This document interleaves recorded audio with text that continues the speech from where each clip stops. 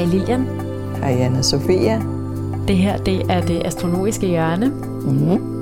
Og man skal høre den her podcast, hvis man er interesseret i astrologi, men måske ikke ved sådan alt om det.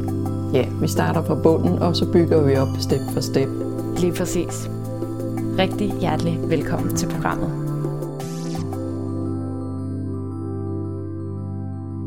Vi skal tale om modsætninger i dag, eller modstående tegn. Hvis man ser et horoskop for sig, så kan man ligesom se alle stjernetegnene ligge ude i kanten af horoskopet, og så kan man ligesom se, der er nogen, der står over for hinanden. Ja. Og så vil man tit sige, ej, de er jo vidt forskellige, fordi de er jo modsatte. Og ja, det er rigtigt. De er vidt forskellige, men de har også nogle lighedspunkter. Så det skal vi simpelthen tale om i det her afsnit. Og alle har modsætninger i deres horoskop. Altså, der er jo modsatte punkter. Så man kan også bare, hvis man er sådan lidt, hvordan er jeg modsat, så kan man kigge på en stjernetegn, og så kan man finde ud af, hvad er det modsatte af det tegn. For eksempel for dig, Lilian, du er skytte i stjernetegn, så er der en modsætning i tvillingen. Man kan også kigge på sine måneknuder, i hvilke 2 tegn står måneknuderne i. Ascendant, descendant, IC. Ja, og IC og MC. Så der er rigtig mange modsætninger i ens eget horoskop, så man kan finde sit eget horoskop frem og sidde og kigge med, hvor man har oppositioner henne. Ja, og det vigtigste er nok ascendant, descendant, fordi at det er der, det bliver tydeligst, ikke? Og man typisk, at man selv tager den ene ende og møder mennesker, der er som den anden ende, ikke? Så hvis man har ved ascendant, så møder man typisk vægte mennesker, og så det er dem, man tiltrækker sig på en eller anden måde, ikke? Jo. Så modsætninger, det har også meget med tiltrækning at gøre. Rigtig meget. Og meget med projektioner at gøre, og så videre. Men lad os kigge på dem. Skyggesider, ja. Hvad kan man ikke holde ud hos andre mennesker? Ja, som man i virkeligheden selv har ret meget af, ikke? Jo. Men måske ikke lever ud. Ja. Så vi tager dem bare fra en ende af. Jeg lukker lige her, fordi der er lidt larm fra gården. Ja. Så lad os starte med ved og vægt. Og ja, parerne er ligesom enige om noget. Det er begge kardinale tegn. Så de er begge udadvendte, ikke? Men det er et ildtegn og et lufttegn, så de har selvfølgelig forskelligt element. Men de har sådan en eller anden kardinal energi. Og det er klart, at væddersiden, det handler meget om aktivitet, om dynamik, om at sætte i gang og gøre nogle ting, tage nogle initiativer, være selvstændig og også lidt egensindig og egenrådig, selvbestemme. Og også typer, der godt kan lide lidt spænding og har mod på at kaste sig ud i et eller andet eventyr. Også en præstationstrang, ikke? Så der ligger en masse energi i den der ende fra vædderen. Og så omvendt vægten, den anden ende af den der vægtstang, den er meget mere afventende, rolig og tilpassende og søger balance og søger fred for enhver pris, hvor vædderen godt kan lide, at der må godt komme rav i den, ikke? Så vægten tilpasser sig, indordner sig efter andre mennesker, går på kompromis, ikke? Der må være et eller andet kompromis, vi kan blive enige om, ikke? Udglatter, hvis der er ballade, og det er diplomaten. Den er altid flink og rar, ikke? Vi har den der flinke skolesyndrom, ikke? Hvor vædderen har det der egoisme. Så, men det handler meget om jeg og du, ikke? Mig i forhold til andre. Hvordan agerer jeg? Hvordan agerer jeg sammen med andre? Hvad betyder andre mennesker for mig? Så det er meget sådan en eller anden, handler om balancering mellem de her 2 forskellige tegn. Men det er typisk, at de befinder sig godt sammen i perioder, ikke? Fordi vædderen kan tage et initiativ og skubbe gang i vægten, ikke? Og vægten kan ligesom sørge for, at vædderen ikke er den store egoist, men at der også ligesom bliver skabt balance i forhold til andre mennesker. Så, Men vædderen er måske også, fordi der kan også gå for meget flinkeskole i den, fordi jeg synes nogle gange, når man taler om vædder-vægt-akten, så kan, eller så bare aksen der, så kan vædderen godt virke lidt usympatisk. Altså egoisme versus at tænke på de andre. Altså der vil man altid synes, det er godt. Men man kan sige, det som vædderen bidrager med på denne her akse, jamen det er også en eller anden form for sådan, ej, nu kan du ikke sidde og blive ved med at overtænke og dele lige op og ikke sådan give slip på de her sådan ligeværd for enhver pris. Det er sådan, nu må vi også gøre noget, og så må vi tage skraldet bagefter, fordi ellers så kommer vi ikke nogen vegne. Nej, lige præcis. Så den kan ligesom sætte gang i en dynamisk proces, ikke? At sørge for, at der sker nogle ting, og ikke man bare bliver ved med at være der i afventningsstadiet. Men det sjove ved vægten er jo, at den er kardinal. Så det vil sige, den er også en, der kan godt gå ud med sværet på en eller anden måde, men så gør den det i balancens, sådan, fordi den stikker kun næsen frem, når den synes, der er noget, der er urimeligt og uretfærdigt. Og så sætter den sig tilbage igen. Hvor vædderen gør, fordi den har lyst. Ikke? Så man kan finde sin lyst i væddertegnet, ikke? Og man kan finde sin evne til at gå ind i dialoger med andre mennesker i vægten. Så er der tyr og skorpion. Det er så faste tegn. Jord og vand. Feminine tegn. Så de er enige om femininiteten. De er enige om at være indadvendte og være afventende og lidt rugende måske, ikke? Og de er enige om at være faste og stædige og stabile, kan man sige på en pæne måde, men selvfølgelig også låse sig fast omkring nogle ting. Der er meget omkring styrke, hvis man har ascendanten, tyr og skorpion, eller man har andre planeter, der ligger på den akse. Magt ligger der også deromkring, og seksualitet er meget stærk med tyr og skorpion. Så fra tyrens side, der er det sådan det materielle fokus, kroppen, det fysiske, og nyde noget konkret, kropsligt, sansende. Den er også meget rolig og søger det trygge og kan godt lide at ved, hvad der skal ske. Den vil have det, tingene er forudsigelige, så føler den sig godt tilpas. Hvor skorpionen, det er vand, det er følelser, den er intens og passioneret, men også den har brug for noget kontrol, men det er følelsesmæssig kontrol. Og den går ikke på kompromiser, som vi ligesom snakkede før om med vægten. Altså den er totalt kompromisløs. Og den har også det styrke og magt igen. Og for skorpionen handler det også meget om begær. Hvad begærer den? Hvad har den lyst til? Så det handler meget om seksualitet, når vi ryger ind, for eksempel ascendant, descendant. Så er det virkelig kan køre nogle magtspil i forhold til det, og jalousi. Der ligger sådan et, tyren har brug for at eje noget for at føle sig tryg, og skorpionen har brug for at styre noget for at føle sig tryg. Så de kan godt låse sig fast omkring nogle ting. Men også når de går ind i et fællesskab sammen, give hinanden en masse sanselige, dybe oplevelser. Og man kan sige, at tyren handler netop om at eje noget rent fysisk, noget man kan mærke, noget man kan smage, noget man kan føle, hvor skorpionen handler om at eje noget på et åndeligt plan, altså på en måde, hvor vi ikke kan mærke det, altså måske lidt mere sådan, det foregår uset, altså noget manipulation, kan man godt tale om, ikke? Og, det kan man. Og en eller anden form for sådan, vi har en uskrevet kontrakt, men vi ved det godt begge to, altså de her uskrevne regler, det er mere sådan skorpionen, hvor at tyren, det er meget håndgribeligt, altså. Ja, den vil have det skrevet ned, hvis det skulle være, ikke? Eller den vil have, at det er noget, den kan stole på. Så det ligger meget omkring tillid, ikke? Og have tillid til hinanden, hvor tyren nok er den mest tillidsfulde, ikke? Men skorpionen har også brug for, når den endelig får tillid, så er det den, der virkelig kan give så meget af sig selv, fordi den er så dyb og intens. Ja. Tvilling, skytte. Ja. Så er vi over i de bevægelige tegn. Så er der sådan gang i den, kører meget intellektuelt eller forstandsbetonet. Det er sådan nysgerrige tegn begge to. Godt lide, der sker noget, og være hurtig og kontakt til andre mennesker og nysgerrig. Og hvis vi tager det som parforholdshalløj, så er det typisk, de leger og flirter og tager ikke tingene så alvorligt. Nej, og måske heller ikke de hurtigste til at kalde sig kærester, fordi det har egentlig ikke særlig meget behov for. Altså totalt modsat skorpion-tyr, som er sådan, er du min, eller er du ikke min? Så det er sådan lidt, men der er også noget andet spændende på spil. Og holder sådan en bagdør åben, for hvis nu der kommer noget andet forbi. Og for tvillingen, det er meget sådan mere, at man kan tale sammen. Ikke? Den er nysgerrig, vil gerne lære nyt, og vil gerne suge til sig og vide noget, og undersøge tingene. Også farte omkring. Den er meget bevægelig i naboområdet, og ud og cykle sig en tur, og se, hvem har vi som naboer, og sådan de der sådan, lidt nære ting. Ikke?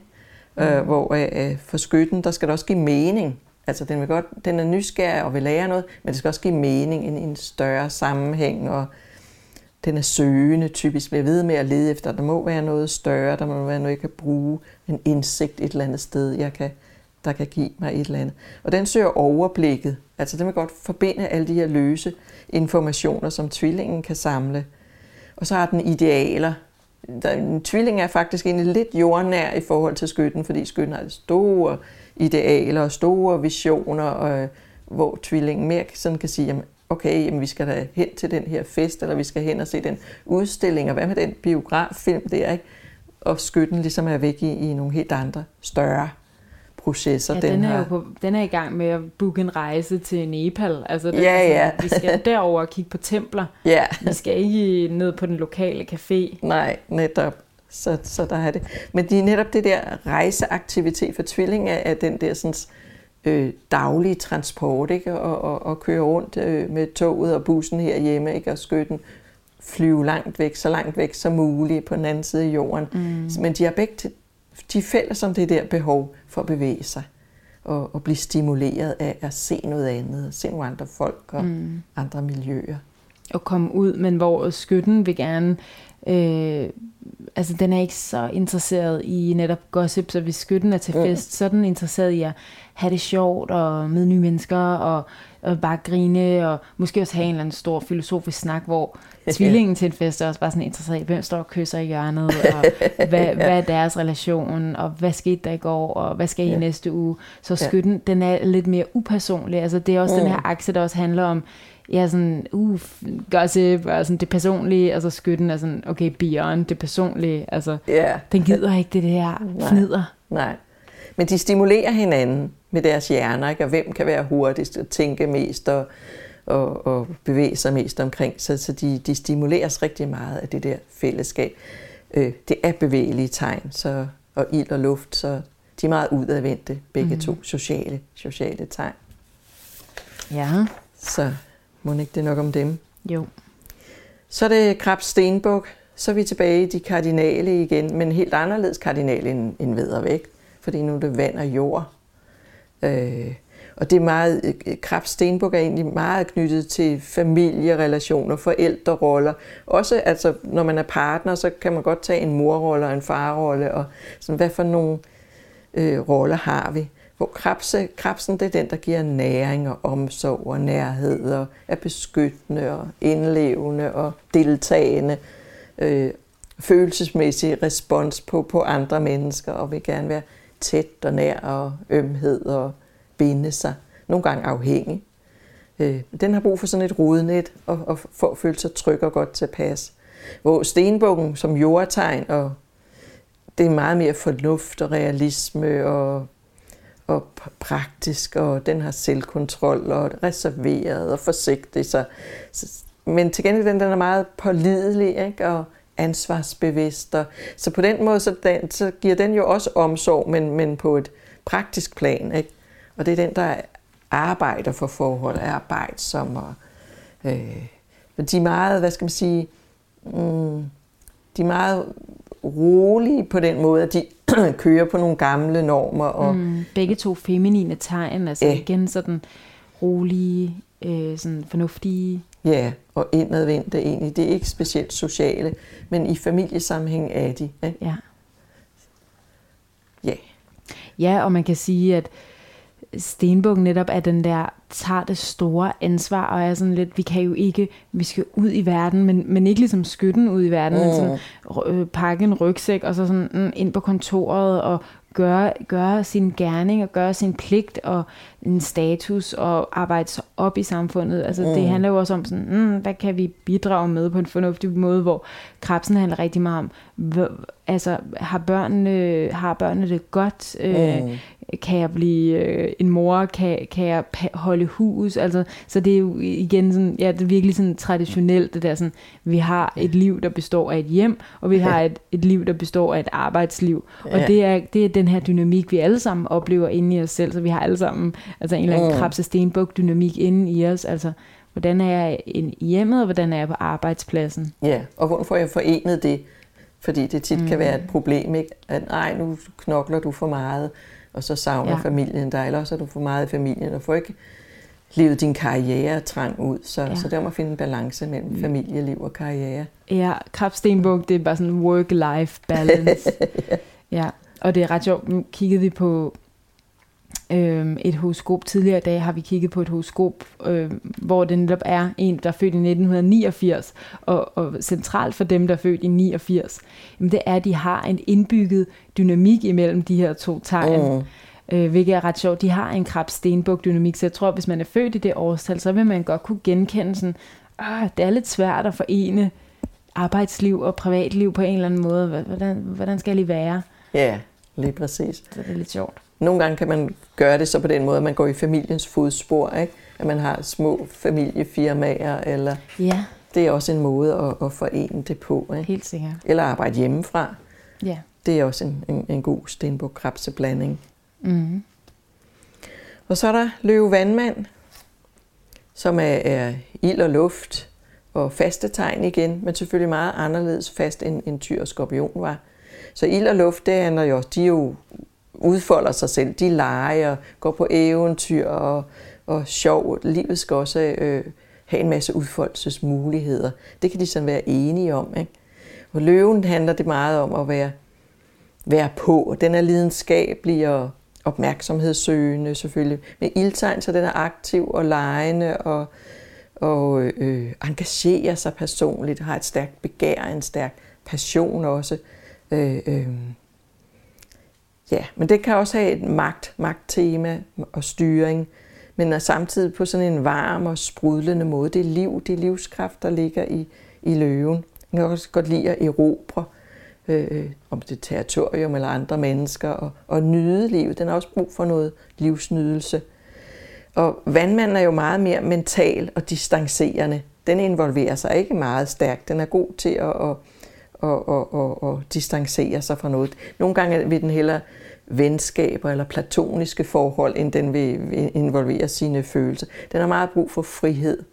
Mm. Så endelig ikke noget med at binde sig for meget, men den kan lide at eksperimentere, kan lide at provokere lidt, men den skal altid have en bagdør åben, så den ikke føler sig bundet.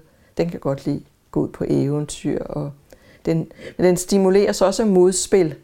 Så den kan godt lide sådan at spille op til løven og skabe en eller anden form for spændingsfelt, hvor løven har brug for, jeg vil have noget opmærksomhed, ikke? Og hvor vandmanden kan gøre, du får ikke noget opmærksomhed fra mig. Mm. Så de kører sådan et eller andet spil. Altså det er også meget sådan personligt, altså løven er også den her passionerede ledertype, altså sådan, den har ikke noget imod at stille sig frem og stille sig op på sådan en lille forhøjning og sige sådan, nu skal I høre alle sammen, jeg vil gerne synge en sang for jer, altså, og gøre jer glade, fordi løven handler også rigtig meget om kærlighed, og gerne vil opmuntre andre mennesker, varme andre mennesker op, men ud fra dens person, så den er sådan, jeg har sådan en stor personlighed, så nu vil jeg gerne varme jer op, hvor man kan sige, vandmanden er slet ikke, altså den er interesseret i at få tingene til at fungere. Så den går ind i en gruppe, men ikke med sig selv i fokus, men kan ligesom være en del af den her bølge, uden den overhovedet ser sig selv som mainstream. Da vi snakkede om vandmanden, så talte vi også om, at det er sådan typen, der kan være på den samme arbejdsplads i 30 år, men være sådan, men jeg kunne gå anytime. Altså, jeg har aldrig været en del af det, fordi jeg er min egen originale organisme. Så på den måde har de lidt det samme, men vandmanden står ud, men har ikke et behov for at blive set som det. Nej, lige præcis. Den er ikke personlig, den er upersonlig. Den er upersonlig. Ja, men den kan godt involvere sig i noget gruppemæssigt, ikke at sige. Men den tager aldrig en lederpost i gruppen heller. Og den vil ikke føle sig godt tilpas, hvis den blev presset til at gøre et eller andet bestemt. Altså, så længe den kan bestemme selv og har friheden. Så det er også typisk, løven er netop leder, ofte selvstændige med nogen under sig, men vandmand vil have friheden.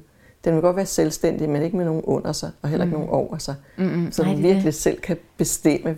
Ja, og jeg synes virkelig, især med de her to tegn, der er det også meget det kolde og det varme princip. Altså løven er også meget sådan, den er varm, den vil varme indefra, hvor vandmanden er sådan, altså den er cool i ordets egentligste forstand. Ja. Den har ikke behov for det der på et personligt plan. Nej, det har den ikke. Så den kan godt lide at provokere løven til, og at den ikke får den opmærksomhed og får lov at være leder eller konge og sidde på tronen ret længe ad gangen. Ja. Så. Og så den sidste, jomfrufisk. Ja, og den har vi jo faktisk haft et helt afsnit om, hvor vi talte om jomfrufisk-komplekset, så hvis man synes, det er meget interessant, så kan man gå tilbage og genhøre det afsnit. Men jeg synes alligevel, vi lige skal gennemgå det. Ja, selvfølgelig i forhold til den. For de har meget med det serviceaksen eller hjælpeaksen, altså det, hvor folk er hjælpsomme og servicerende. Men også sådan forstand og følelse, der ligesom går i konflikt. Det er en bevægelig akse, så de er bevægelige tegn, begge to indadvendte, feminine tegn, men det er jord og vand. Så det er klart, at jomfruen er det her igen med at skabe orden og være nøgtern og praktisk og fornuftig og funktionel og nytteorienteret og sætte system i tingene, så den ligesom bedre kan forholde sig til tingene. Den er tjekket og har kontrol, nøgtern, så det er den kan godt lide at forholde sig til realiteterne, hvor fisken er helt anderledes. Den har længsler efter noget totalt udefinerbart, eller den er meget følsom og drømmende og kaotisk, og den kan slet ikke lide alt det orden, som jomfruen har et enormt behov for at skabe. Den er grænseløs, og tingene må godt sådan flyde ind i hinanden. Og så er den selvfølgelig idealist, altså utopist også, altså ting. Den er altså drømmer om en ideel verden, som der ikke er ret mange chancer for, at den kan få udført. Men den har også det der, den er flydende. Så den kan ligesom flyde ind fra det ene til det andet. Ikke? Der er ikke nogen grænser, men den er også upraktisk. Ikke? Så er det jomfruen, der må ind og sørge for det praktiske, utjekket, men god til at give sig hen. Og selvfølgelig har den en meget romantisk side, ikke? Hvor jomfruen ikke er den store romantiker, men hvordan er hverdagen? Kan det her fungere i hverdagen? Som vi også snakkede lidt om med i sidste afsnit med en, der havde Venus i jomfruen. Så. Og altså, når jeg ser jomfrufisk-aksen, jeg kan slet ikke sige akse, det er svært for mig, men når jeg ser jomfrufisk-aksen, så tænker jeg altid på orden og kaos. Yeah.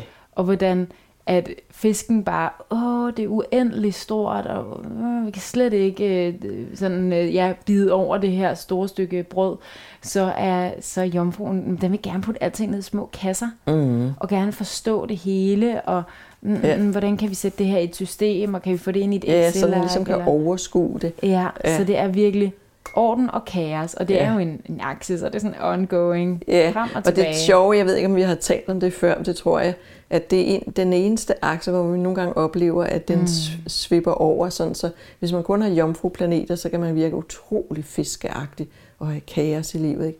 Og har man udelukkende fiskeplaneter, så kan man virke utrolig tjekket med alting, ikke? Så, det er ret morsomt. Ja, det er det. Og det virker i praksis, at man kan selv gå ud og tjekke alt, hvad man kender af jomfru eller fisk, at de nogle gange er i den modsatte ende af aksen.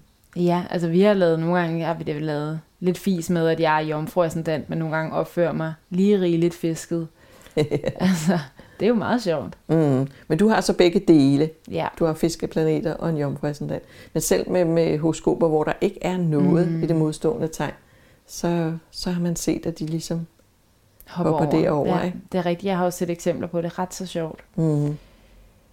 Ja, så fik vi lige gennemgået alle de modstående tegn. Ja. Altid lærerigt og interessant. Altså, selvom jeg synes, jeg kender stjernetegn rigtig godt, så bliver jeg altid lidt glad, når man sådan får lov til at dykke ned i stjernetegnene og sige, hvad er det egentlig, vi har med at gøre her? Yeah. Fordi det er jo, vi indeholder jo alle sammen, alle 12 stjernetegn. Vi indeholder alle de her 6 dynamikker, vi lige har talt om, eller 6 sådan, problematikker på en eller anden måde. Så det er ret interessant. Tak fordi du havde lyst til at lytte med. Musikken, som du hører her i baggrunden, er lavet af Mathias Walling Rasmussen. Podcastens cover er lavet af Mette Marie Sørensen fra I For It Design. Hvis du kan lide podcasten, vil jeg blive meget glad for et par stjerner eller et like. Og hvis du er interesseret i andre spirituelle emner, kan du høre søsterpodcasten Det Spirituelle Hjørne. Tak for nu. Vi lyttes ved.